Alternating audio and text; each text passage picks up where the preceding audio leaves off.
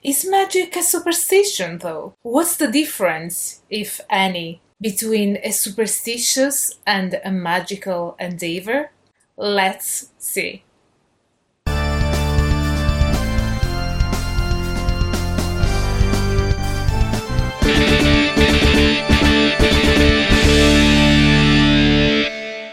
Hello everyone, I'm Angela and welcome back to my channel, your online resource for the academic study of magic and magic practicing religions and traditions. First off, allow me to thank everyone who has generously donated to my crowdfunding campaign.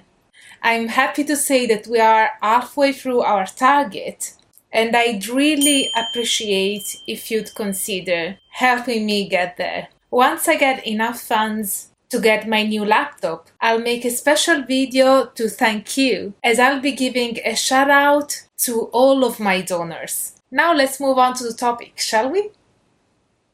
Today, I'll be discussing with you the matter of superstition and magic. Is witchcraft a form of superstition? Is there any difference between the two? In order to analyze the matter, I'm going to contextualize it by utilizing data from my doctoral field research with the Italian folk witchcraft, which I systematized as the tradition of segnature. This may also apply to other forms of witchcraft in other countries and cultural contexts. And I encourage you to let me know in the comments if that is the case and what are your experiences and thoughts on the matter. As discussed at length in a previous video, the practices associated with the tradition of segnature are quite popular and well known. And although those who seek help from vernacular witches may or may not admit it publicly, the large majority of Italians are aware of their presence on the peninsula. There is still a stigma associated with these practices, which retain a degree of secrecy and are deeply known only among those who belong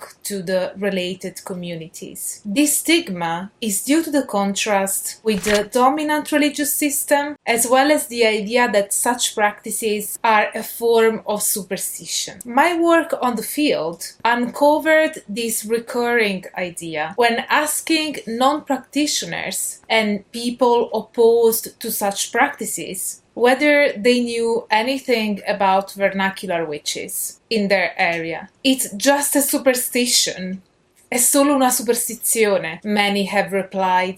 Surprised I was even interested in studying such a phenomenon. This led me to wonder, how can the superstition be positioned in relation to witchcraft, and whether the two show similarities or not. According to Ernest Rice, the Latin term superstitio sees its precursor in the Greek deidaimonia, which literally means fear of demons. Although at first it designated a devout worshipper of the gods, it acquired the meaning we associate today with superstition around the end of the 5th and the beginning of the 4th century before the Common Era, when Menander used the term with this connotation in one of his comedies called Deidaimon, which translates as the superstitious man. As for the Latin noun superstitio, it first appears in Cicero, while its related adjective superstitiosus sees an earlier appearance in literature through the works by Plautus to refer to a man with prophetic powers. Later,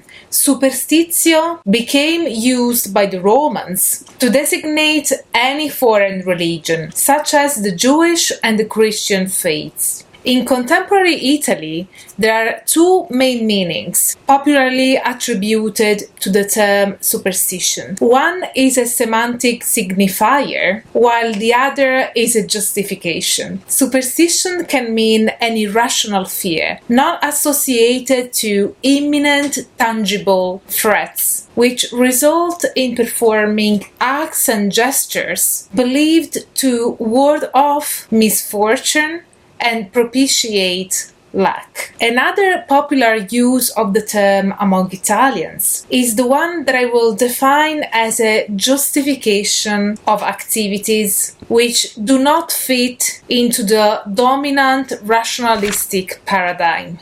In such a case, a person may show an interest in horoscopes, get a tarot reading, or seek help from a witch, and still avoid public scorn by declaring it's just a superstition, to imply that it's just a game really, rather than something the person endorses as part of their belief system. This is connected to another idea which is pretty common among Italians, which is that of non è vero ma ci credo, translatable as it's not true but I believe it, which is a common answer Italians would give when asked how come they engage in practices of this sort. According to field data derived from interviews and discussions with and among my informants, superstition and belief are two different things. While superstition is seen as a passive abiding by external conventions, irrationally associated with avoiding threats and attracting luck, belief is instead an active stance the person takes, which can be challenged and reshaped through personal experience, and even lead to further investigate a person's understanding of the world. So the three main themes underlying the conceptualization of superstition are fear, ignorance, and passive conviction or behavior. When such elements are put in relation to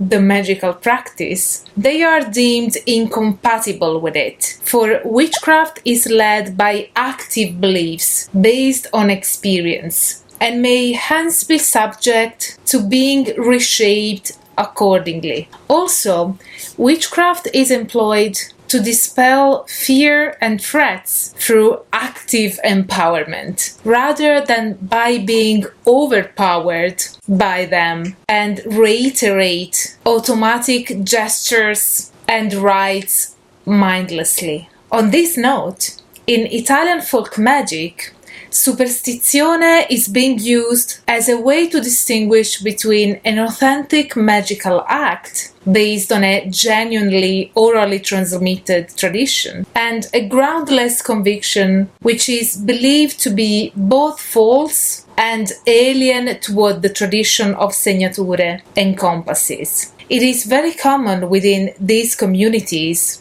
as my field data confirms, for someone to ask a healer or a witch whether an act or a gesture they may have heard of falls under the realm of the segnature. For instance, they often inquire about popularly known superstitions, such as whether it is true that the four-leaf clover brings luck, or that a black cat crossing your way leads to misfortune. To such questions, the answer is usually, that's only a superstition, an ignorant, false conviction. It's not a segnature. For the Italian vernacular witches, superstition becomes then an evaluating trope, a way of delineating the boundaries of what is versus what is not a segnatura. This appears especially useful in the realm of folk magic, which is strongly linked to the cultural framework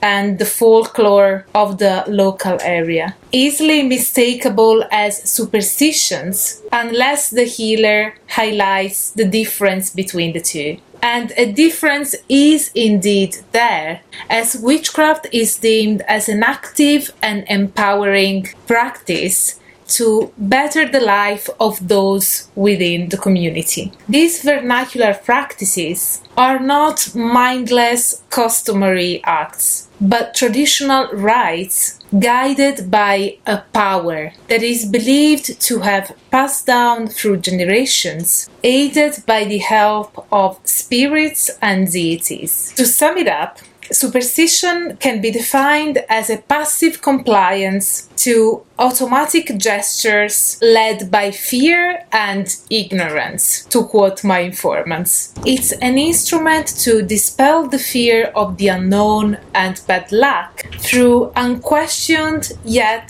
apotropaic acts. Since it cannot be seen as an actively endorsed idea, it's not subject to being shaped upon individual beliefs, nor is it linked to working with spirits or deities. Its very nature, devoid of a strong commitment to belief, allows superstition to be also used as a justification for people interested in astrology, tarot cards, and other such activities who don't want their rationality to be questioned. On the other hand, witchcraft is an active and empowering activity which upholds a belief system purposely endorsed by its practitioners. Even when its practices are passed down through generations, they bear a theoretical, spiritual, religious framework which can be reshaped and adapted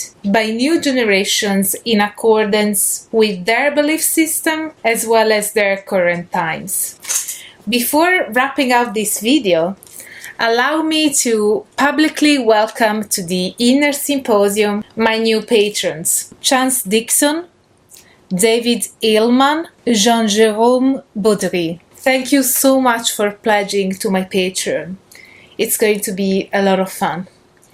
We are just about to get another Zoom call hangout in just a few days so that we can know each other a bit better. Also, a thank you to James Vitale, or James Vitali. In Italian we say Vitale. So thank you so much, James, for your continued support and your donations on PayPal.